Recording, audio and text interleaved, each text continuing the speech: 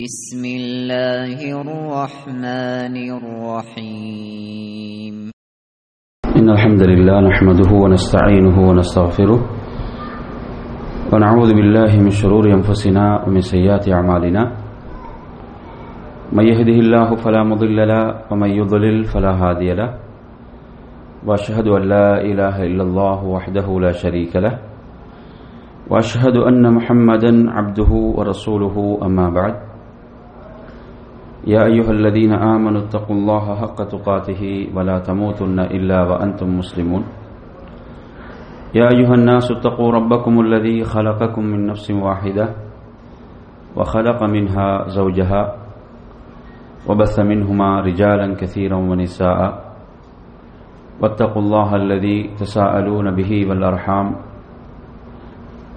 إن الله كان عليكم رقيبا يا أيها الذين آمنوا اتقوا الله وقولوا قولا سديدا يصلح لكم أعمالكم ويغفر لكم ذنوبكم ومن يطع الله ورسوله فقد فاز فوزا عظيما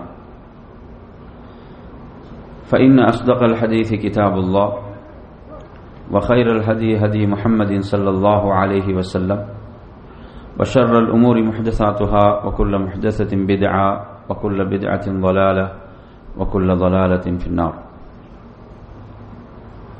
அன்பிற்குரிய எனரமை சகோதரர்களே, தாய்மார்களே, சகோதரிகளே, முதலில் உங்களுக்கு அல்லாஹுடைய சாந்தியையும் சமாதானத்தையும் பிரார்த்தித்துக் கொண்டவனாக அஸ்ஸலாமு அலைக்கும் வரஹ்மத்துல்லாஹி வபரகாத்துஹு. இன்றைய இந்த சிறப்பு நிகழ்ச்சியிலே எனக்கு வழங்கப்பட்டிருக்கக்கூடிய தலைப்பு மரணம். எனது தலைப்புக்குள் செல்வதற்கு முன்னால் நாம் ஒரு உயர்ந்த ஒரு இபாதத்தில் இருக்கிறோம், அதை நாம் மறந்துவிடக்கூடாது. ஒரு மிகச் சிறப்புக்குரிய ஒரு இரவில், ஒரு ஒற்றைப்படையான இரவிலே நாம் இருக்கிறோம். நாம் மார்க்கத்தை கற்பதற்காக, மார்க்கத்தை விளங்குவதற்காக அமர்ந்திருக்கிறோம். இது ஒரு இபாதத், இது ஒரு வணக்கம், உபரியான வணக்கங்களை விட சிறந்த ஒரு வணக்கம். இந்த சபையிலே அமர்ந்து இந்த சபையை முடித்துவிட்டு வெளியேறக்கூடியவர்கள் மன்னிப்போடு வெளியேறுகிறார்கள். அல்லாஹு தஆலா மலக்குகளை சாட்சியாக ஆக்கி நான் இவர்கள் அனைவரையும் மன்னித்து விட்டேன் என்று அறிவிப்பு செய்கிறான். எனவே அப்படிப்பட்ட ஒரு சிறந்த ஒரு வணக்கத்தில் இருக்கிறோம். எனவே உங்களுடைய முழு கவனத்தையும் இந்த இபாதத்தில், இந்த வணக்கத்தில் வைக்குமாறு கேட்டுக்கொண்டு எனது தலைப்புக்குள் நான் செல்கின்றேன். ஒரு அழகான ஒரு கூற்று, அந்த கூற்றை நினைவுபடுத்தியவனாக,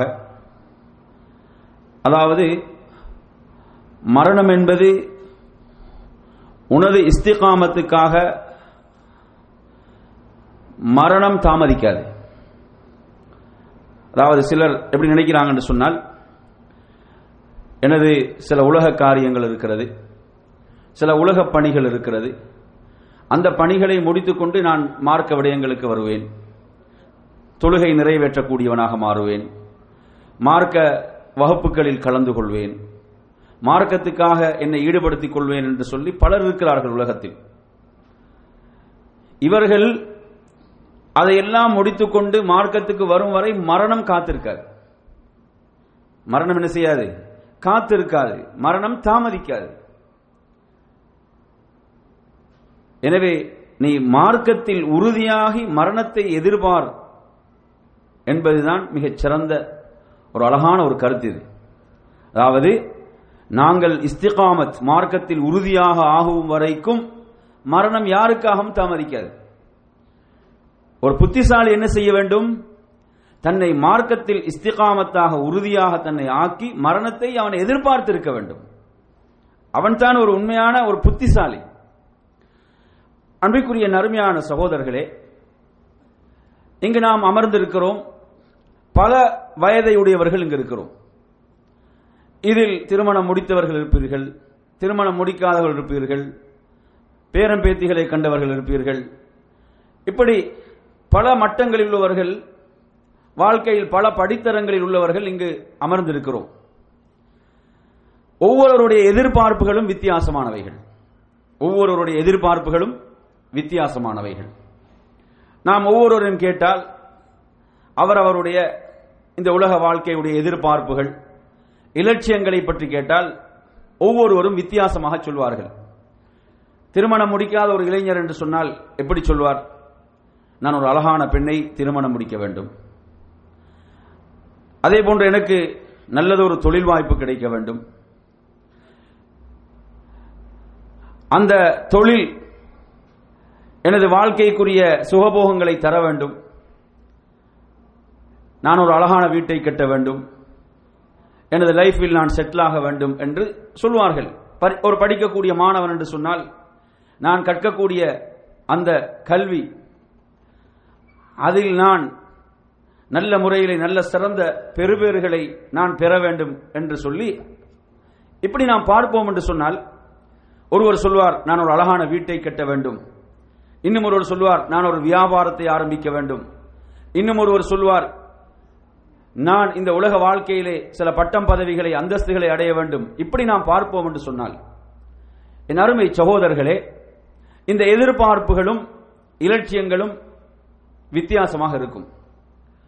ஆனால் மரணம் மௌத்து வந்துவிடுமாக இருந்தால், அந்த மரண வேளையில் அந்த அனைத்து இலட்சியங்களையும் எதிர்பார்ப்புகளையும் ஒவ்வொருவனும் மறந்து விடுவான். நன்றாக புரிந்து கொள்ளுங்கள். பலவிதமான இலட்சியங்கள், பலவிதமான எதிர்பார்ப்புகள், ஆனால் அந்த மௌத்துடைய நேரத்தில், மரண வேளையில் இந்த அனைத்தையும் அவன் மறந்து விடுவான். அந்த நேரத்தில் அவன் ஒன்றே ஒன்றைத்தான் கேட்பான். என்ன தெரியுமா? ஃபஅஸ்ஸதக வாகும் மினஸ் சாலிஹீன். யா அல்லாஹ், என்னை கொஞ்சம் பிற்படுத்து, எனக்கு ஒரு சிறிய ஒரு அவகாசத்தை தான், நான் தான தர்மங்கள் செய்து ஒரு நல்ல மனிதனாக மாறுகிறேன். அந்த நேரத்தில் வீட்டை கட்டிய ஒருவன் நான் எனது வீட்டுக்கு குடிபுகுந்து விட்டு நான் வருகிறேன் என்று அவகாசம் கேட்க மாட்டான். திருமணம் நிச்சயிக்கப்பட்ட ஒருவன் நான் திருமணம் முடித்துவிட்டு வருகிறேன் என்று அவகாசம் கேட்க மாட்டான். ஒரு நல்ல தொழிலை பெற்ற ஒருவன் இந்த தொழிலில் நான் நல்ல முறையில் பொருளாதாரத்தை சம்பாதித்து ஒரு நிலையை அடைந்து விட்டு வருகிறேன் என்று அவகாசம் கேட்க மாட்டான். அன்பிற்குரிய அருமை சகோதரர்களே, இப்படி பல எதிர்பார்ப்புகள் இலட்சியங்களோடு வாழ்ந்தவர்கள் மரண வேளையில் இந்த அனைத்தையும் மறந்து விடுவார்கள். இந்த எதற்கும் அவகாசம் கேட்க மாட்டார்கள். உலகத்தில் வாழ்ந்திருப்பார்கள் ஒரு வீட்டை கட்டுவதற்கு, உலகத்தில் வாழ்ந்திருப்பார்கள் இன்னும் பல உலகியல் தேவைகளை நிறைவேற்றுவதற்காக அந்த லட்சியங்களோடு அவர்கள் வாழ்ந்தாலும், என் அருமை சகோதரர்களே, அந்த மௌத்துடைய நேரத்தில் மரண வேளையில் மனிதன் அனைத்தையும் மறந்து விடுவான்.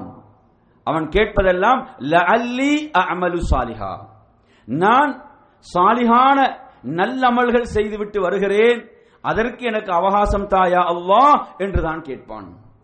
என் அருமை சகோதரர்களே, மௌத் மரணம் என்பது இது நம்மை, இந்த மௌத் எப்படி ஒவ்வொரு நாளும் இது எம்மை நினைவுபடுத்திக் கொண்டு இருக்கிறது என்று சொன்னால், கொஞ்சம் எண்ணி பாருங்கள். ஒவ்வொரு நாளும் மரண செய்திகளை கேள்விப்பட்டுக் கொண்டே இருக்கிறோம் இல்லையா? ஒவ்வொரு நாளும் மௌத்துடைய செய்திகள். அதுவும் இன்றைய இந்த தொலைத்தொடர்பு சாதனங்கள் பெருகிவிட்ட இந்த காலத்தில், அதாவது நாம் பேஸ்புக்கை திறந்தாலும் சரி, வாட்ஸ்அப்பிலும் சரி, இப்படியான செய்திகள் வந்து கொண்டே இருக்கின்றன. எனது தந்தை மரணித்தார், எனது சகோதரி மரணித்தார், எனது மனைவி மரணித்தார், எனது பிள்ளை மரணித்தது, இப்படி ஒவ்வொருவர் நீங்க எடுத்து பாருங்க, செய்திகள் வந்து கொண்டே இருக்கிறது. அப்ப இந்த செய்திகள் எல்லாம் நமக்கு எதை உணர்த்த வேண்டும்? இந்த செய்திகள் எல்லாம் நமக்கு உணர்த்த வேண்டிய விடயம் என்னவென்று சொன்னால், அழகாக உமர் ரலியல்லாஹு அன்ஹு அவர்கள் சொல்வார்கள், அதாவது அவர் மரணித்தார், இவர் மரணித்தார், அன்னார் மரணித்தார், இன்னார் மரணித்தார் என்று சொல்லி செய்திகள் வந்து கொண்டே இருக்கின்றன. ஒரு நாள் நீங்கள் செய்மடுப்பீர்கள், உமர் மரணித்தார் என்று சொல்வார்கள், உமர் மரணித்து விட்டார் என்று சொல்வார்கள். என் அருமை சகோதரர்களே, அதுபோன்றுதான் நமது நிலையும். நாம் ஒவ்வொரு நாளும் கேட்கிறோம், நமது பக்கத்து வீட்டிலே உள்ளவர், முன்னால் உள்ளவர், பின்னால் உள்ளவர், நமது ஊரில் உள்ளவர்கள், இப்படி ஒவ்வொருடைய மௌத்துடைய செய்திகளையும் மரண செய்திகளையும் ஒவ்வொரு நாளும் கேட்கிறோம். அதே போன்றுதான் எம்மை பற்றிய செய்தியையும் மக்கள் பேசிக் கொள்வார்கள், எம்மை பற்றிய செய்தியையும் மக்கள் தங்களுக்குள் பரிமாறிக்கொள்வார்கள். மௌத்துடைய இந்த நினைவு என்பது ஒரு மூமினுடைய வாழ்விலே பிணைந்ததாக அது இருக்க வேண்டும். அல்லாஹு தஆலா அல் குர்ஆனிலே எப்படி சொல்கிறார் என்று சொன்னால், குல்லு நஃப்ஸின் ذائقத்துல் மௌத், ஒவ்வொரு நஃப்ஸும் இந்த மௌத்தை சுவைத்தே தீர வேண்டும், இதை சுவைத்தே ஆக வேண்டும் என்று ரப்புல் ஆலமீன் சொல்கிறான். இதை சொல்லிவிட்டு என்ன சொல்கிறான்? வைன்னமா துவஃபௌன உஜூரக்கும் யௌமல் கியாமah, உங்களுக்கு மறுமையில் கூலி வழங்கப்படும். நீங்க உலகத்தில் எப்படி செயல்பட்டீர்கள், உலகத்தில் உங்களுடைய செயல்களுக்காக அங்கு உங்களுக்கு கூலிகள் வழங்கப்படும். எனவே நறுமை சகோதரர்களே, மௌத்தை மரணத்தை பொறுத்தவரையில் அது ஒரு மூமினை பொறுத்தவரையில் அவனுக்கு அது நன்மாராயமாகத்தான் இருக்கிறது. அது அவனுக்கு நன்மாராயம் என்பதற்கு இந்த செய்தியை நீங்கள் பாருங்கள். நபிகள் நாயகம் ஸல்லல்லாஹு அலைஹி வஸல்லம் அவர்கள் குறிப்பிடுகிறார்கள். இந்த செய்தி முஸ்லிமிலே இடம்பெறக்கூடிய ஒரு செய்தியாக இந்த செய்தி இருக்கிறது. அல்லாஹ்வுடைய ரசூல் ஸல்லல்லாஹு அலைஹி வஸல்லம் அவர்கள் குறிப்பிடுகிறார்கள், மன் அஹப்ப லிகா அல்லாஹ், யார் அல்லாஹ்வை சந்திப்பதை விரும்புவானோ அந்த அடியானை அல்லாஹ்வும் சந்திப்பதை விரும்புவான் என்று அல்லாஹ்வுடைய ரசூல் ஸல்லல்லாஹு அலைஹி வஸல்லம் அவர்கள் சொன்னார்கள். அதே போன்று யார் அல்லாஹ்வை சந்திப்பதை வெறுப்பானோ அவனை சந்திப்பதை அல்லாஹ்வும் வெறுக்கிறான் என்று அல்லாஹ்வுடைய ரசூல் ஸல்லல்லாஹு அலைஹி வஸல்லம் அவர்கள் சொன்ன சந்தர்ப்பத்திலே ஆயிஷா ரலியல்லாஹு அன்ஹா கேட்கிறார்கள், யா ரசூலல்லாஹ், அதாவது நாம் ஒவ்வொருவரும் மரணத்தை வெறுக்கக்கூடியவர்களாக இருக்கிறோமே, நாம் ஒவ்வொருவரும் மரணத்தை வெறுப்பவர்களாக இருக்கிறோமே என்று சொல்லி கேட்கிறார்கள். அந்த நேரத்திலே நபிகள் நாயகம் ஸல்லல்லாஹு அலைஹி வஸல்லம் அவர்கள் என்ன சொல்கிறார்கள் தெரியுமா? ஒரு மூமினை பொறுத்தவரையில், ஒரு மூமின் அவனுடைய இறுதி நேரத்தில் மரண வேளையில் அவனுடைய பார்வை அப்படியே நிலைகுத்தி நிற்கக்கூடிய அந்த நேரத்தில் அவனுடைய நெஞ்செல்லாம் அடைத்துக் கொள்கின்ற அந்த ரோமங்கள் எல்லாம் அப்படி சிலிர்த்து வரக்கூடிய, பாதங்களோடு பின்னிக் கொள்ளக்கூடிய அந்த நேரத்தில், அந்த நெருக்கடியான நேரத்தில் அவன் ஒரு மூமினை பொறுத்தவரையில் அவன் அல்லாஹுவை ரப்பை சந்திப்பதை அவனுக்கு கூறப்படுகின்ற நன்மாராயங்களின் மூலம் அவன் விரும்பக்கூடியவனாக இருப்பான். அந்த விருப்பம் ஒரு மூமினுக்குரிய நட்பாக்கியமாக அல்லாஹ்வுடைய ரசூல் ஸல்லல்லாஹு அலைஹி வஸல்லம் சொல்கிறார்கள். அறிஞர்கள் அழகான ஒரு கூற்றை சொல்வார்கள், என்ன தெரியுமா? எது மௌத்தை மரணத்தை வெறுக்க செய்யுமோ அப்படியான செயல்களை நீங்கள் செய்யாதீர்கள், அப்படியான செயல்களை நீங்கள் செய்யாதீர்கள். நீங்க சூரத்துல் ஜும்மால எடுத்து பாருங்க, அல்லாஹ் எப்படி சொல்கிறான், குல் யா அய்யுஹல்லதீன ஹாது இன் ஸஅம்தும் அன்னகும் அவுலியாஉ லில்லாஹி மின் தூனின் நாஸ் ஃபதமன்னவுல் மௌத இன் குன்தும் சாதிகீன். எப்படி சொல்கிறான்? யூதர்களை பார்த்து நபிக்கு அல்லாஹ் சொல்லுமாறு பணிக்கிறான், நீங்கள் இறை நேசர்களா? நீங்கள் சொல்கிறீர்களா நீங்கள் அல்லாஹ்வுடைய நேசர்கள், இறை நேசர்கள் என்று நீங்கள் வாதிடுகிறீர்களா? மக்கள் எல்லாம் இறை நேசர்கள் அல்ல, நாம் மட்டும்தான் அல்லாஹ்வுடைய நேசர்கள், இறை நேசர்கள் என்று நீங்கள் வாதிடுகிறீர்களா? அல்லாஹ் ஒரு சவாலை விடுகிறான். அல்லாஹ் எப்படி சொல்கிறான்? ஃபதமன்னவுல் மௌத், நீங்கள் அப்படி என்றால் மௌத்தை விரும்புங்கள், நீங்கள் மரணத்தை விரும்புங்கள். உங்களுடைய கூற்றிலே நீங்கள் உண்மையாளர்களாக இருந்தால், நீங்க சொல்றீங்களா நாம் அல்லாஹ்வுடைய நேசர்கள், இறை நேசர்கள் என்று நீங்கள் சொல்கிறீர்களா? அந்த கூற்றில் நீங்கள் உண்மையாளர்கள் என்று சொன்னால் நீங்கள் மரணத்தை விரும்புங்கள். அல்லாஹ் சொல்கிறான், வலன் யதமன்னவுனஹு அபதா, ஒரு காலமும் அவர்கள் மரணத்தை விரும்பவே மாட்டார்கள். என்ன காரணம்? பிமா கத்தமத் ஐதீஹிம், அவர்கள் செய்த பாவங்கள், அவர்கள் செய்த பாவங்கள், அவர்கள் செய்த பாவங்களின் காரணத்தால் அவர்கள் ஒருபோதும் மரணத்தை விரும்பவே மாட்டார்கள் என்று ரப்புல் ஆலமீன் அல் குர்ஆனிலே குறிப்பிடுகிறார். அப்ப இந்த வசனம் நமக்கு எதை சொல்லுது? மரணத்தை எதெல்லாம் வெறுக்க செய்யுமோ அந்த செயல்களை நானும் நீங்களும் செய்யக்கூடாது. மரணத்தை எதெல்லாம் வெறுக்க செய்யும்? எதெல்லாம் வெறுக்க செய்யும்? பாவங்கள் மரணத்தை வெறுக்க செய்யும், இல்லையா? பாவங்கள் என்பது மரணத்தை வெறுக்க செய்யும். அப்ப எனவே நாம் பாவங்களை செய்யக்கூடாது. நன்மைகள் என்ன? நன்மைகள் மரணத்தை விரும்ப செய்யும். நன்மைகள் மரணத்தை விரும்ப செய்யும்.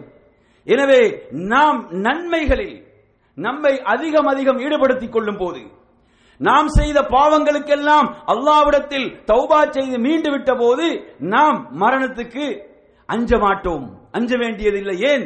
நாம் எல்லா பாவங்களுக்கும் தௌபா செய்து பரிசுத்தவான்களாக தூய்மையானவர்களாக வாழ்ந்து கொண்டிருக்கிறோம். எனவே அன்பிற்குரிய நறுமையான சகோதரர்களே, அந்த அடிப்படையிலே அதாவது நாம் எப்போதும் மரணத்துக்கு தயாரானவர்கள் என்று சொன்னால் அல்லாஹ்வுக்கு பொருத்தமான, அல்லாஹ்வுக்கு விருப்பமானவற்றை செய்யக்கூடியவர்களாக மாற வேண்டும். நபிகள் நாயகம் ஸல்லல்லாஹு அலைஹி வஸல்லம் அவர்கள் கேட்ட இந்த அழகான துஆ ஒரு நீண்ட துஆ, நசாயில பதிவாக இருக்கக்கூடிய செய்தி. இந்த வார்த்தைகளை பாருங்க, எப்படி அழகா கேட்கிறாங்கன்னு பாருங்க. வஅஸ்அலுக பர்தல் ஐஷி பஅதல் மௌத் என்று கேட்கிறார்கள். அதாவது மரணத்துக்கு பிறகு யா அல்லாஹ் எனக்கு ஒரு குளிர்ச்சியான வாழ்வை கேட்கிறேன். பர்தல் ஐஷ், ஒரு குளிரான ஒரு குளிர்ச்சியான வாழ்க்கை மரணத்துக்கு பிறகு. இது மூமின்களுக்கு மாத்திரம் தான் வாக்களிக்கப்பட்டிருக்கிறது. மூமின்களுக்கு மாத்திரம் வாக்களிக்கப்பட்ட ஒரு வாழ்க்கை இது. அதனால்தான் நபிகள் நாயகம் ஸல்லல்லாஹு அலைஹி வஸல்லம் அவர்கள் ஒரு ஹதீஸிலே அழகாக சொல்கிறார்கள். இந்த செய்தியை நீங்கள் புகாரியிலே பார்க்கலாம். அல்லாஹ்வுடைய ரசூல் ஸல்லல்லாஹு அலைஹி வஸல்லம் அவர்களுக்கு பக்கத்தால் ஒரு ஜனாசா கொண்டு செல்லப்படுகிறது. ஒரு ஜனாசா கொண்டு செல்லப்படுகிறது. அந்த நேரத்திலே அல்லாஹ்வுடைய ரசூல் ஸல்லல்லாஹு அலைஹி வஸல்லம் அவர்கள் என்ன சொல்கிறார்கள் என்று சொன்னால், அல் முஸ்தரீஹ் வல் முஸ்தராஹ் என்று சொல்கிறார்கள். அந்த நேரத்திலே சஹாபாக்கள் இந்த முஸ்தரீஹ் முஸ்தராஹ் என்ற வார்த்தைகளுக்கு விளக்கம் கேட்கிறார்கள். முஸ்தரீஹ் என்றால் என்ன, முஸ்தராஹ் என்றால் என்ன என்று கேட்கிறார்கள். அந்த நேரத்திலே நபிகள் நாயகம் ஸல்லல்லாஹு அலைஹி வஸல்லம் அவர்கள் சொல்கிறார்கள், முஸ்தரீஹ் என்று சொன்னால் அவர் நிம்மதி அடைந்து விட்டார். அவர் யார்? நிம்மதி அடைந்து விட்டார். எதை விட்டு நிம்மதி அடைந்து விட்டார்? இந்த உலகத்தில் உள்ள குழப்பங்கள், உலகத்தில் உள்ள சோதனைகள், இந்த உலகத்தினுடைய நெருக்கடிகள். ஷேக் அப்துல்லா பின் பாஸ் ரஹிமஹுல்லாஹ் அழகாக சொல்வார்கள், அல்லாஹ்வுடைய வழியில் மரணிப்பதை விட அல்லாஹ்வுடைய வழியில் வாழ்வது கடினம் என்று சொல்வார்கள். அல்லாஹ்வுடைய வழியில் மரணிப்பதை விட வாழ்வது கடினமே. அவ்வளோ என்ன ஃபித்னாக்கள் இருக்கும். அந்த ஃபித்னாக்களுக்கு எல்லாம் முகம் கொடுத்து ஈமானை பாதுகாத்துக் கொண்டு ஒரு உண்மையான மூமினாக அவன் வாழ வேண்டியிருக்கிறது. அதில் ஒரு பெரிய ஒரு போராட்டம் இருக்கிறது.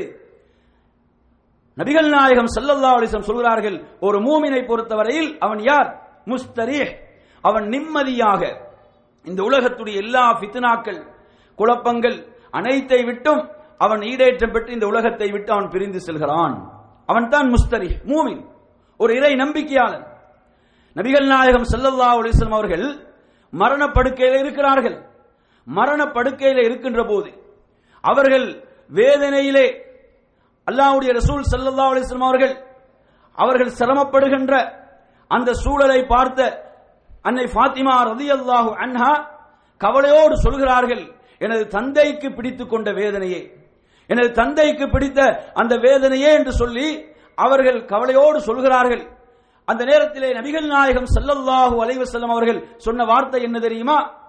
தனது அருமை மகளாரை பார்த்து சொல்கிறார்கள், எனது அருமை மகளே, உனது தந்தைக்கு இன்றைய நாளைக்கு பிறகு எந்த துன்பமும் கிடையாது. சொல்றாங்க. எப்படி சொல்கிறார்கள்? இன்றைய நாள் இதுதான் உனது தந்தை கஷ்டங்களையும் சோதனைகளையும் வேதனைகளையும் சந்திக்கக்கூடிய கடைசி நாள். இன்றைய நாளைக்கு பிறகு எந்த ஒரு வேதனையும் இல்லை என்று நபிகள் நாயகம் ஸல்லல்லாஹு அலைஹி வஸல்லம் அவர்கள் சொன்னார்கள். அன்பிற்குரிய நறுமையான சகோதரர்களே, இப்படியான ஒரு நிம்மதி கபருடைய மன்னரை வாழ்க்கையிலே கிடைக்க வேண்டுமாக இருந்தால் நாம் எப்படி வாழ வேண்டும்? நாம் ஒரு உண்மையான ஒரு மூமினாக வாழ்ந்தால், அல்லாஹ்வுடைய ரசூல் ஸல்லல்லாஹு அலைஹி வஸல்லம் அவர்கள் ஒரு துஆவிலே கேட்டார்கள், வஜ்அலில் மௌத ராஹத்தன் லி மின் குல்லி ஷர் என்று கேட்டார்கள். எல்லா தீங்குகளிலிருந்தும் மௌத்தை எனக்கு ஓய்வாக ஆக்கி விடுவாயாக. ஓய்வு அங்கதான். நாங்க என்ன செய்யறோம்? உலகத்திலே தான் நாம் ஓய்வெடுக்க நினைக்கிறோம். உலகத்திலே நாம் என்ன செய்கிறோம்? கொஞ்சம் இபாதத் செய்து விட்டால் அதன் பிறகு ஓய்வு நினைக்கிறோம். ஆனால் ஒரு மூமினை பொறுத்தவரையில் அவனுக்கு ஓய்வு மவுத் என்பது இந்த துஆ சொல்கிறது. எல்லா தீங்குகளிலிருந்தும் அவனுக்கு ஓய்வாக மவுத் அமைகிறது. என் அருமையான சகோதரர்களே, கொஞ்சம் எண்ணி பாருங்கள். ஒரு மூமினாக ஒருவன் வாழ்ந்து மரணிக்கின்ற போது அவனுக்கு அந்த கபருடைய அந்த இன்பமான வாழ்க்கை, அந்த வாழ்க்கை எவ்வளவு இன்பமாக அமைகிறது. எனவே நறுமையான சகோதரர்களே, அல்லாஹ்வுடைய ரசூல் ஸல்லல்லாஹு அலைஹி வஸல்லம் அவர்கள் மற்றொரு செய்தியிலே எப்படி சொல்கிறார்கள் என்று சொன்னால், அதாவது ஆதமுடைய மகன் 2 விடயங்களை வெறுக்கிறான். ஆதமுடைய மகன் மனிதன் 2 விடயங்களை வெறுக்கிறான் என்று சொல்லிவிட்டு அல்லாஹ்வுடைய தூதர் சொல்கிறார்கள், வல் மௌத்து ஹைருல் லில் முஃமினி மினல் ஃபித்னா என்று சொன்னார்கள். ஒரு மூமினுக்கு மௌத் சிறந்தது ஃபித்னா, குழப்பத்தை விட. அவன் குழப்பத்தில் ஆழ்த்தப்படுவது, அவனுடைய தீன் அவனுடைய மார்க்க விஷயங்களில் குழப்பத்தில் ஆழ்ந்து அவன் வழிகட்டு போவதை விட, அவன் வழிகட்டுக்கு செல்வதை விட அவனுக்கு மௌத்து சிறந்தது என்று நபிகள் நாயகம் ஸல்லல்லாஹு அலைஹி வஸல்லம் சொன்னார்கள். அடுத்த விஷயம் என்ன தெரியுமா சொன்னார்கள்? அதாவது மனிதன் அவனுடைய பொருளாதாரம் குறைவதை வெறுக்கிறான், பொருளாதாரம் குறைந்து விடுவதை வெறுக்கிறான். ஆனால் அல்லாஹ்வுடைய தூதர் சொல்கிறார்கள், அதாவது மறுமையுடைய நாளை பொறுத்தவரையில் விசாரணைக்கு எது ஹைர் நன்மை என்றால் அவனுடைய பொருளாதாரம் குறைந்திருப்பதுதான் நன்மை. நாளை மறுமையில் அல்லாஹ்வின் முன்னால் அவன் விசாரிக்கப்படும் போது அவனுடைய பொருளாதாரம் குறைவாக இருந்தால் அதுதான் அவனுக்கு ஹைர், அவனுக்கு எளிதாக கணக்குகளை கொடுத்து விடலாம் என்று அல்லாஹ்வுடைய தூதர் ஸல்லல்லாஹு அலைஹி வஸல்லம் அவர்கள் குறிப்பிட்டார்கள். என் அருமையான சகோதரர்களே, மௌத் என்பது அல்லாஹ் படைத்தது. அல்லாஹ் சொல்கிறான், ஹலகல் மௌத், மௌத்தை அவன் தான் படைத்தான், மௌத்தை அவன் தான் படைத்தான். இது குர்ஆனுடைய வசனம். அன்பிற்குரியவர்களே, அல்லாஹ் ஏன் மௌத்தை படைத்தான், ஏன் வாழ்வை படைத்தான், இதனுடைய நோக்கம் என்ன?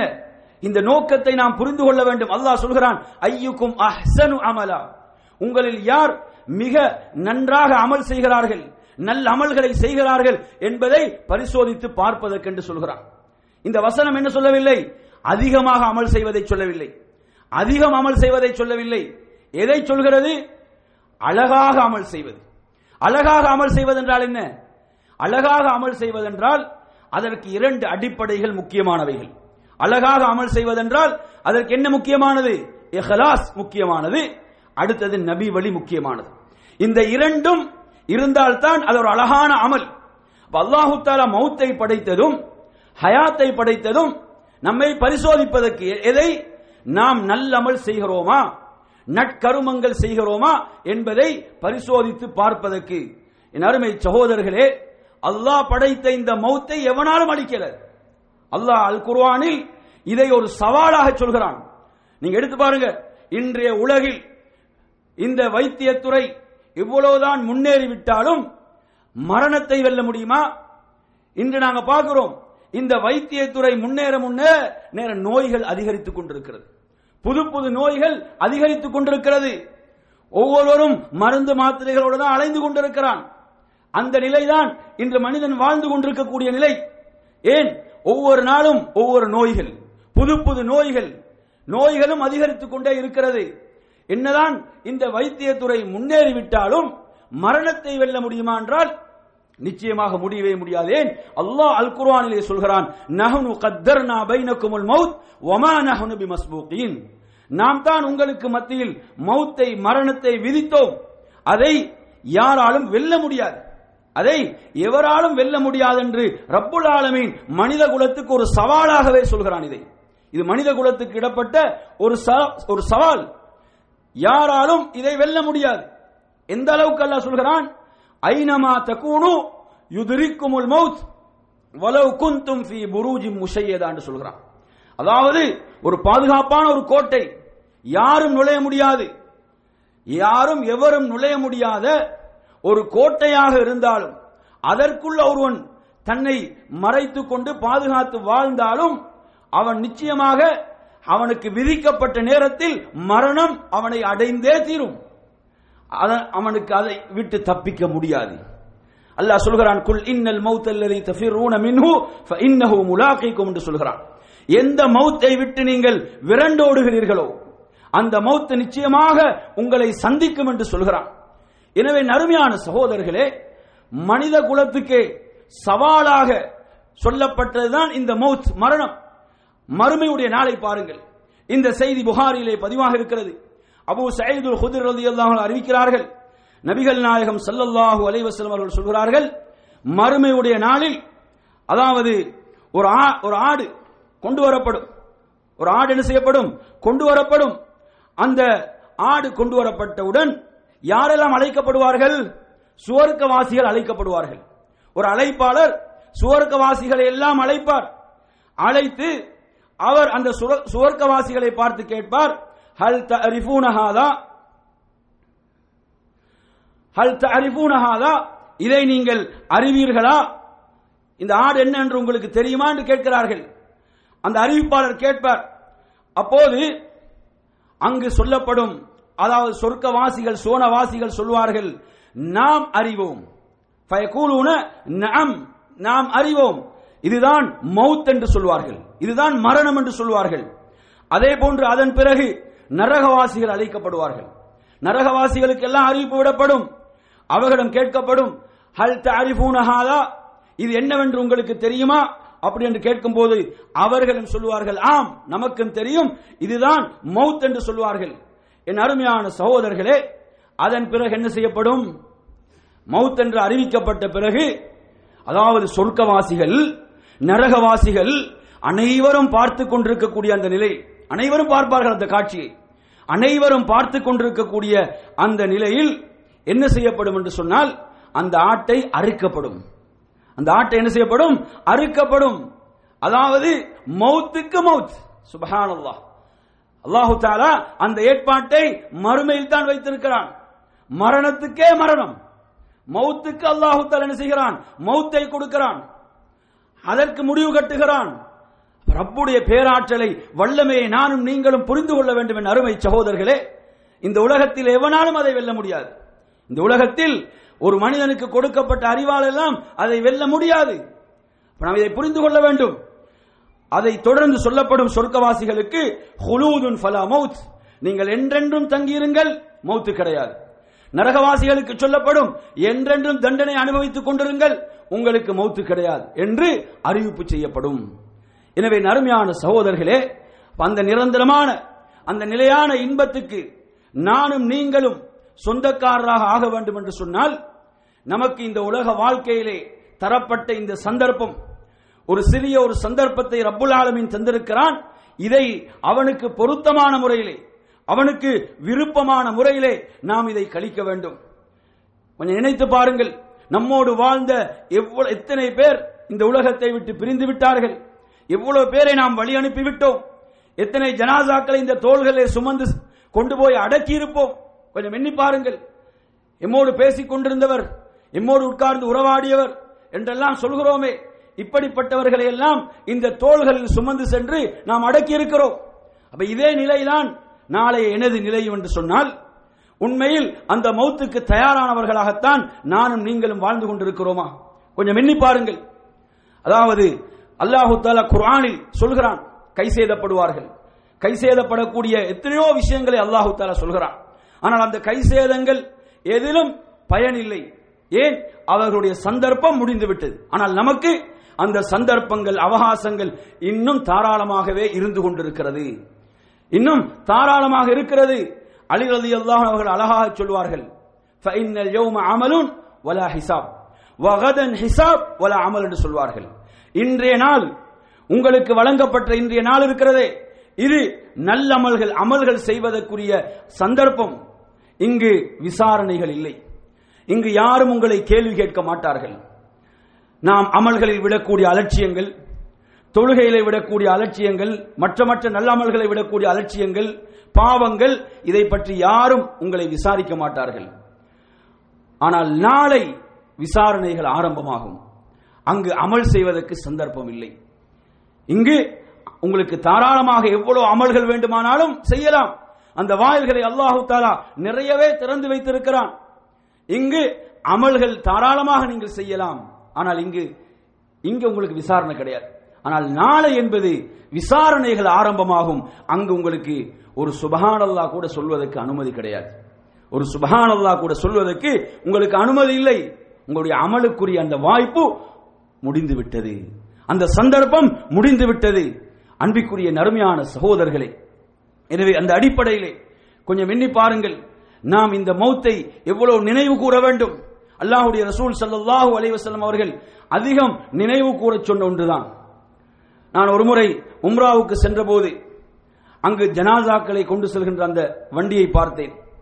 அதிலே பின்னால் எழுதப்பட்டிருந்தது ஒரு அழகான வார்த்தை, ஒரு அழகான கூற்றை எழுதியிருந்தார்கள். அதிலே என்ன சொல்லப்பட்டிருக்கிறது சொன்னால், இது போன்ற நாளைக்காக நீங்கள் உங்களை தயார்படுத்திக் கொண்டீர்களா என்று எழுதப்பட்டிருக்கிறது. ஜனாசாக்களை கொண்டு செல்லக்கூடிய அந்த வாகனம், அந்த வண்டியிலே பின்னால் எழுதப்பட்டிருக்கிறது என்ன, இது போன்ற ஒரு நாளைக்காக நீங்கள் உங்களை தயார்படுத்தி விட்டீர்களா? என் அருமை சகோதரர்களே, நானும் நீங்களும் தான் அதற்காக தயார்படுத்த வேண்டும். நமது கபரை, மண்ணறையை பிரகாசமாக்க வேண்டியது நானும் நீங்களும். எனது கபரை நான் பிரகாசமாக்க வேண்டும், உங்களுடைய கபரை நீங்கள் பிரகாசமாக்கிக் கொள்ள வேண்டும். அதை வேறு யாரும் பிரகாசிக்க மாட்டார்கள். நாம் எதை மறந்து விட்டோம்? அந்த வாழ்க்கையை நாம் மறந்து இந்த உலகத்திலே நம்மை மூழ்கடிக்க செய்து விட்டோம். என் அருமையான சகோதரர்களே, இது மிகப்பெரிய நஷ்டம். நபிகள் நாயகம் ஸல்லல்லாஹு அலைஹி வஸல்லம் அவர்கள் ஒரு முறை ஒரு ஜனாசாவை, தனது ஒரு தோழருடைய ஜனாசாவை அடக்கினார்கள். ஜனாசாவை அடக்கிவிட்டு அல்லாஹ்வுடைய தூதர் ஸல்லல்லாஹு அலைஹி வஸல்லம் அவர்கள் தனது தாடிகள் நனையும் வரை அழுதார்கள். அழுதுவிட்டு சொன்னார்கள், எனது தோழர்களே, நீங்கள் இந்த வாழ்க்கைக்காக உங்களை தயார்படுத்திக் கொள்ளுங்கள் என்று சொன்னார்கள். இந்த வாழ்க்கைக்காக உங்களை நீங்கள் தயார்படுத்திக் கொள்ளுங்கள் என்று சொன்னார்கள். கொஞ்சம் எண்ணி பாருங்கள், மண்ணறை வாசிகள், அந்த மண்ணறை வாழ்க்கையில் இருக்கக்கூடியவர்கள், அவர்களுக்கு ரமதான் வந்து விட்டது, நோன்பு நோக்க முடியுமா? கொஞ்சம் எண்ணி பாருங்கள், அமல்கள், நல்ல அமல்கள் செய்வதற்கு வாய்ப்புகள், சந்தர்ப்பங்கள் இருக்கிறதா? அவர்களுக்கு இந்த உலகத்தில் வாழக்கூடிய துஆக்கள், அவர்களுடைய துஆக்களை எதிர்பார்த்திருக்கிறார்கள், அவர்களுடைய பிரார்த்தனைகளை எதிர்பார்த்திருக்கிறார்கள். எமக்காக பாவ மன்னிப்பு தேட மாட்டார்களா? எதிர்பார்த்திருக்கிறார்கள். எனக்காக தான தர்மங்கள் செய்ய மாட்டார்களா? எதிர்பார்த்திருக்கிறார்கள். எனவே நறுமை சகோதரர்களே, அவர்களுக்கு அந்த வாய்ப்புகள் எல்லாம் முடிந்து விட்டன. ஆனால் நமக்கு அந்த வாய்ப்புகள் நிறையவே இருக்கின்றன. கொஞ்சம் எண்ணி பாருங்கள், இந்த ரமதானுடைய மாதத்தை நாம் நமது ஹயாத்தோடு அடைந்திருக்கிறோம். இது மிகப்பெரிய பாக்கியமா இல்லையா? இந்த ரமதான்ல கூட நாங்க எத்தனை மௌத்துடைய செய்திகளை கேள்விப்பட்டோம். இந்த ரமதான்ல கூட எத்தனையோ மரண செய்திகள். எனவே நறுமை சகோதரர்களே, அல்லாஹ் நமக்கு தந்திருக்கக்கூடிய இந்த வாய்ப்பு இருக்கிறதே, இந்த வாய்ப்பின் ஊடாகத்தான் நாம் நமது மறுமையையும் நமது கபரையும் நாம் ஒளிமயமாக்கிக் கொள்ள, பிரகாசமாக்கிக் கொள்ள இருக்கக்கூடிய வாய்ப்பு. உங்களுக்கு தெரியும், கபர்களின் பக்கம் சென்றால் தாடிகள் நனையும் வரை அழக்கூடிய அந்த நபித்தோழர் யார் என்றால், சொர்க்கத்தை கொண்டு நன்மாராயம் கூறப்பட்ட ஒரு நபித்தோழர், சொர்க்கத்தை கொண்டு நன்மாராயம் கூறப்பட்ட ஒரு நபித்தோழர் உஸ்மான் ரலியல்லாஹு அன்ஹு அவர்கள். எவ்வளவு சிறப்புகள் அவர்களுக்கு இருக்கின்றன. அவர்கள் மண்ணறைகள், கபர்களின் பக்கமாக சென்றால் அழுவார்கள், தாடிகள் நனையும் வரை அழுவார்கள். அவர்களிடம் அதை பற்றி கேட்கப்படும். சொர்க்கம், நரகம் இவைகளை பற்றி நினைவு கூறப்படும் போதெல்லாம் நீங்கள் இப்படி அழுவதில்லையே. அவர்கள் சொல்கிறார்கள், அல்லாஹ்வுடைய தூதர் ஸல்லல்லாஹு அலைஹி வஸல்லம் அவர்கள் சொல்ல நான் கேட்டிருக்கிறேன், அவ்வலு மனாசிலில் ஆகிரா, இதுதான் மறுமையுடைய வீடுகளில் முதல் வீடு கபர் தான். அதில் ஒருவன் வெற்றி அடைந்து விட்டால் அவன் வெற்றி பெற்று விட்டான். அதில் ஒருவன் தோல்வி அடைந்து விட்டால் அவனுக்கு தொடர்ச்சியான தோல்விகள். அன்பிற்குரியவர்களே, எனவே அந்த வாழ்க்கைக்காக நாம் நம்மை தயார்படுத்திக் கொள்வது எப்போது? அதற்குரிய சந்தர்ப்பம் இதுதான். அதற்குரிய ஒரே வாய்ப்பு, ஒரே சந்தர்ப்பம் இதுதான். சந்தர்ப்பங்களை எல்லாம் தவறவிட்டு ஒருவன் உயிர் பிரிகின்ற அந்த கடைசி நேரத்தில் அவகாசங்களை, சந்தர்ப்பங்களை கேட்டு எந்த பயனும் இல்லை என்று அல் குர்ஆனில் அல்லாஹு தஆலா முன்கூட்டியே அறிவித்து விட்டான். அல்லாஹ் முன்கூட்டியே சொல்லிவிட்டான். என் அருமையான சகோதரர்களே, அல்லாஹு தஆலா இந்த மரணத்தை பற்றி எப்படியெல்லாம் குர்ஆனிலே சொல்கிறான். ஃபலவுலா இதா பலகத்தில் ஹுல்கும், ஒருவருடைய அந்த தொண்டை குழியை அந்த உயிர் அடைந்து விடுகின்ற போது நீங்கள் அவரை சுற்றி இருந்து பார்ப்பீர்கள், நீங்கள் அவரை சூழ இருந்து என்ன செய்வீர்கள்? அவரை பார்ப்பீர்கள். அல்லாஹ் சொல்கிறான், வனஹ்னு அக்ரபு இலைஹி மின்கும், உங்களை விட நாம் அவருக்கு மிக நெருக்கமாக இருப்போம், ஆனால் உங்களால் எம்மை பார்க்க முடியாது. அல்லாஹ் இதை சொல்லிவிட்டு சொல்கிறான், அதாவது மறுமை என்ற அந்த நாள் விசாரணைக்குரிய நாள், அப்படி என்ற ஒன்று இல்லை என்று நீங்கள் அப்படி நினைத்துக் கொண்டிருப்பீர்கள் என்று சொன்னால், அந்த கூற்றிலே நீங்கள் உண்மையாளர்கள் என்று சொன்னால், நீங்க அவருடைய உயிரை மீட்கலாமே. பெரிய உங்களுக்கு உங்களோட கண் முன்னால நீங்க அனைவரும் சூழ இருக்கிறீங்க, நீங்க என்ன செய்யலாம்? அந்த உயிரை உங்களுக்கு மீட்கலாமே, அந்த உயிர் உடலை விட்டு பிரியாமல் உங்களுக்கு பாதுகாக்கலாமே. அல்லாஹ் சொல்கிறான். சுப்ஹானல்லாஹ். அருமை சகோதரர்களை, கொஞ்சம் எண்ணி பாருங்கள். அந்த நேரத்திலே அங்கே சூழ இருந்து கண்ணீர் வடிக்க முடியுமே தவிர அந்த உயிரை, அந்த பிரியக்கூடிய உயிரை எவனால நிறுத்த முடியாது. அல்லாஹ் சொல்கிறான். நறுமை சகோதரர்களே, எனவே அல்லாஹு தஆலா அல் குர்ஆனில் இந்த மௌத்தை பற்றி நிறைய இடங்கள் நினைவுபடுத்துகிறான். நீங்கள் பாருங்கள், மற்றும் ஒரு இடத்தில் அல்லாஹ் சொல்றான் வல் தஃபதி ஸாகு பிஸாக் என்று சொல்கிறான். கால்களோடு பின்னிக் கொள்ளக்கூடிய நேரம், கால்களோடு பின்னிக் கொள்ளக்கூடிய நேரம் அது. அந்த நேரத்திலே மருத்துவம் எதுவும் பயனளிக்காது. மருத்துவர்கள் கூட என்ன சொல்வார்கள்? நாம் எமது முயற்சிகள் எல்லாம் செய்துவிட்டோம், எமது முயற்சிகள் அனைத்தையும் செய்துவிட்டோம், இப்போது நீங்கள் எந்த கடவுளை வணங்குகிறீர்களோ அந்த கடவுளை அழைத்துக் கொள்ளுங்கள், அந்த கடவுளை வேண்டிக் கொள்ளுங்கள் என்றுதான் அந்த மருத்துவர்கள் கூட சொல்ல போகிறார்கள். அப்படித்தான் சொல்கிறார்கள். எனவே நறுமை சகோதரர்களை, அந்த நேரத்தில் ஒரு மூமினை பொறுத்தவரையில் அல்லாஹு தஆலா, அல்லாஹ்வுடைய ரப்புடைய புறத்திலிருந்து மலக்குகள் இறங்கி வருவார்கள், வானவர்கள் இறங்கி வருவார்கள். வானவர்கள் இறங்கி வந்து நன்மாராயம் வழங்குவார்கள் ஒரு மூமினான ஒரு அடியான். எனவே நறுமையான சகோதரர்களே, இப்படிப்பட்ட இந்த மௌத்துக்காக, மரணத்துக்காக நானும் நீங்களும் தயார்படுத்திக் கொள்ள வேண்டும். இன்றைய இந்த உலகத்தில், இந்த உலகத்துடைய மோகங்கள் பலருக்கு அந்த மௌத்தை மறக்கடிக்க செய்துவிட்டது. அதனால் தான் நபிகள் நாயகம் ஸல்லல்லாஹு அலைஹி வஸல்லம் சொல்கிறார்கள், நீங்கள் மண்ணறைகளை போய் தரிசியுங்கள் என்று சொல்கிறார்கள். மண்ணறைகளை தரிசியுங்கள். ஆரம்பத்தில் அல்லாஹ்வுடைய தூதர் அதை தடுத்திருந்தார்கள் நபி தோழர்களுக்கு.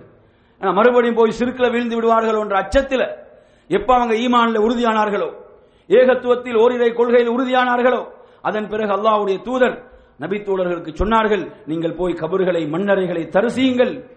ஏன் என்று சொன்னால், அது உங்களுக்கு மௌத்துடைய நினைவை தரும், உங்களுக்கு மண்ணறை வாழ்க்கையுடைய மறுமையுடைய நினைவை உங்களுக்கு தரும். இன்று பார்த்தீங்கன்னு சொன்னா உள்ளங்கள் எந்த அளவு கல் நெஞ்சங்களாக மாறிவிட்டன என்று சொன்னால், அவனுக்கு கபறுகளின் பக்கம் சென்றால் கூட அந்த வாழ்க்கை நினைவு வருவதில்லை. அங்கு போயும் உலகத்தை பேசிக் கொண்டிருக்கிறான், அங்கு போயும் வியாபாரத்தை, பிசினஸை பற்றி பேசுகிறான். அங்கு போய் கூட அவனுடைய கண்கள் ஒரு துளி கண்ணீர் கூட வருவது கிடையாது. எந்த அளவு உள்ளங்கள் மாறிவிட்டன என்று பாருங்க, கல் நெஞ்சங்களாக மாறிவிட்டன. அவனோடு வாழ்ந்த அவனுடைய ஜனாசா அடக்கப்படுகிறது. அங்கு அந்த மண்ணறைகளில் வாழக்கூடிய பலரை பார்க்கிறான், அந்த வாழ்க்கைக்கு சென்று விட்ட பலரை பார்க்கிறான். அது அவனுடைய வாழ்க்கையில் எந்த மாற்றத்தையும் உருவாக்கவில்லை என்றால் நவுது பில்லாஹ், சுப்ஹானல்லாஹ். இப்படியான நிகழ்வுகளை எல்லாம் அல்லாஹ் ஏன் நிகழ்த்துகிறான்? படிப்பினைக்காக. அல்லாஹு தஆலா நம்மை சூழ பல நிகழ்வுகளை நிகழ்த்துகிறான் என்றால் அதனுடைய நோக்கம் என்ன? நானும் நீங்களும் படிப்பினை பெற வேண்டும். ஒரு நோயாளியை பார்க்கிறோமா, அதில் படிப்பினை இருக்கிறது. ஒரு மரணத்தை, மௌத்தை பார்க்கிறோமா, அதில் படிப்பினை இருக்கிறது. இப்படி ஒவ்வொன்றிலும் படிப்பினை. அப்ப நபிகள் நாயகம் ஸல்லல்லாஹு அலைஹி வஸல்லம் அவர்கள் கபறுகளை, மண்ணறைகளை ஜியாரத் செய்வதற்கு ஏன் சொன்னார்கள்? அது மௌத்துடைய ஞாபகத்தை உங்களுக்கு கொண்டு வரும், உங்களுக்கு மரணத்துடைய நினைவை கொண்டு வரும், அப்படி என்று சொன்னார்கள். எனவே அருமையான சகோதரர்களே, மௌத்துடைய அந்த நினைவை கொண்டு வரக்கூடிய விஷயங்களை நாம் எமது வாழ்வில் நாம் அதிகப்படுத்திக் கொள்ள வேண்டும். ஏன்? நபி தோழர்கள் அழகாக சொல்லுவார்கள். நபி தோழர்கள் அழகாக சொல்லக்கூடிய ஒரு கூற்று என்ன தெரியுமா? ஒரு மனிதனுக்கு மௌத்து மாத்திரம் போதும், அவனுக்கு உபதேசம், போதனைக்கு வேற எதுவுமே தேவையில்லை. அவன் மௌத்தை எண்ணினாலே போதும், அவனுக்கு பல மணி நேர உபதேசங்கள், உரைகள் எதுவும் தேவைப்படாது.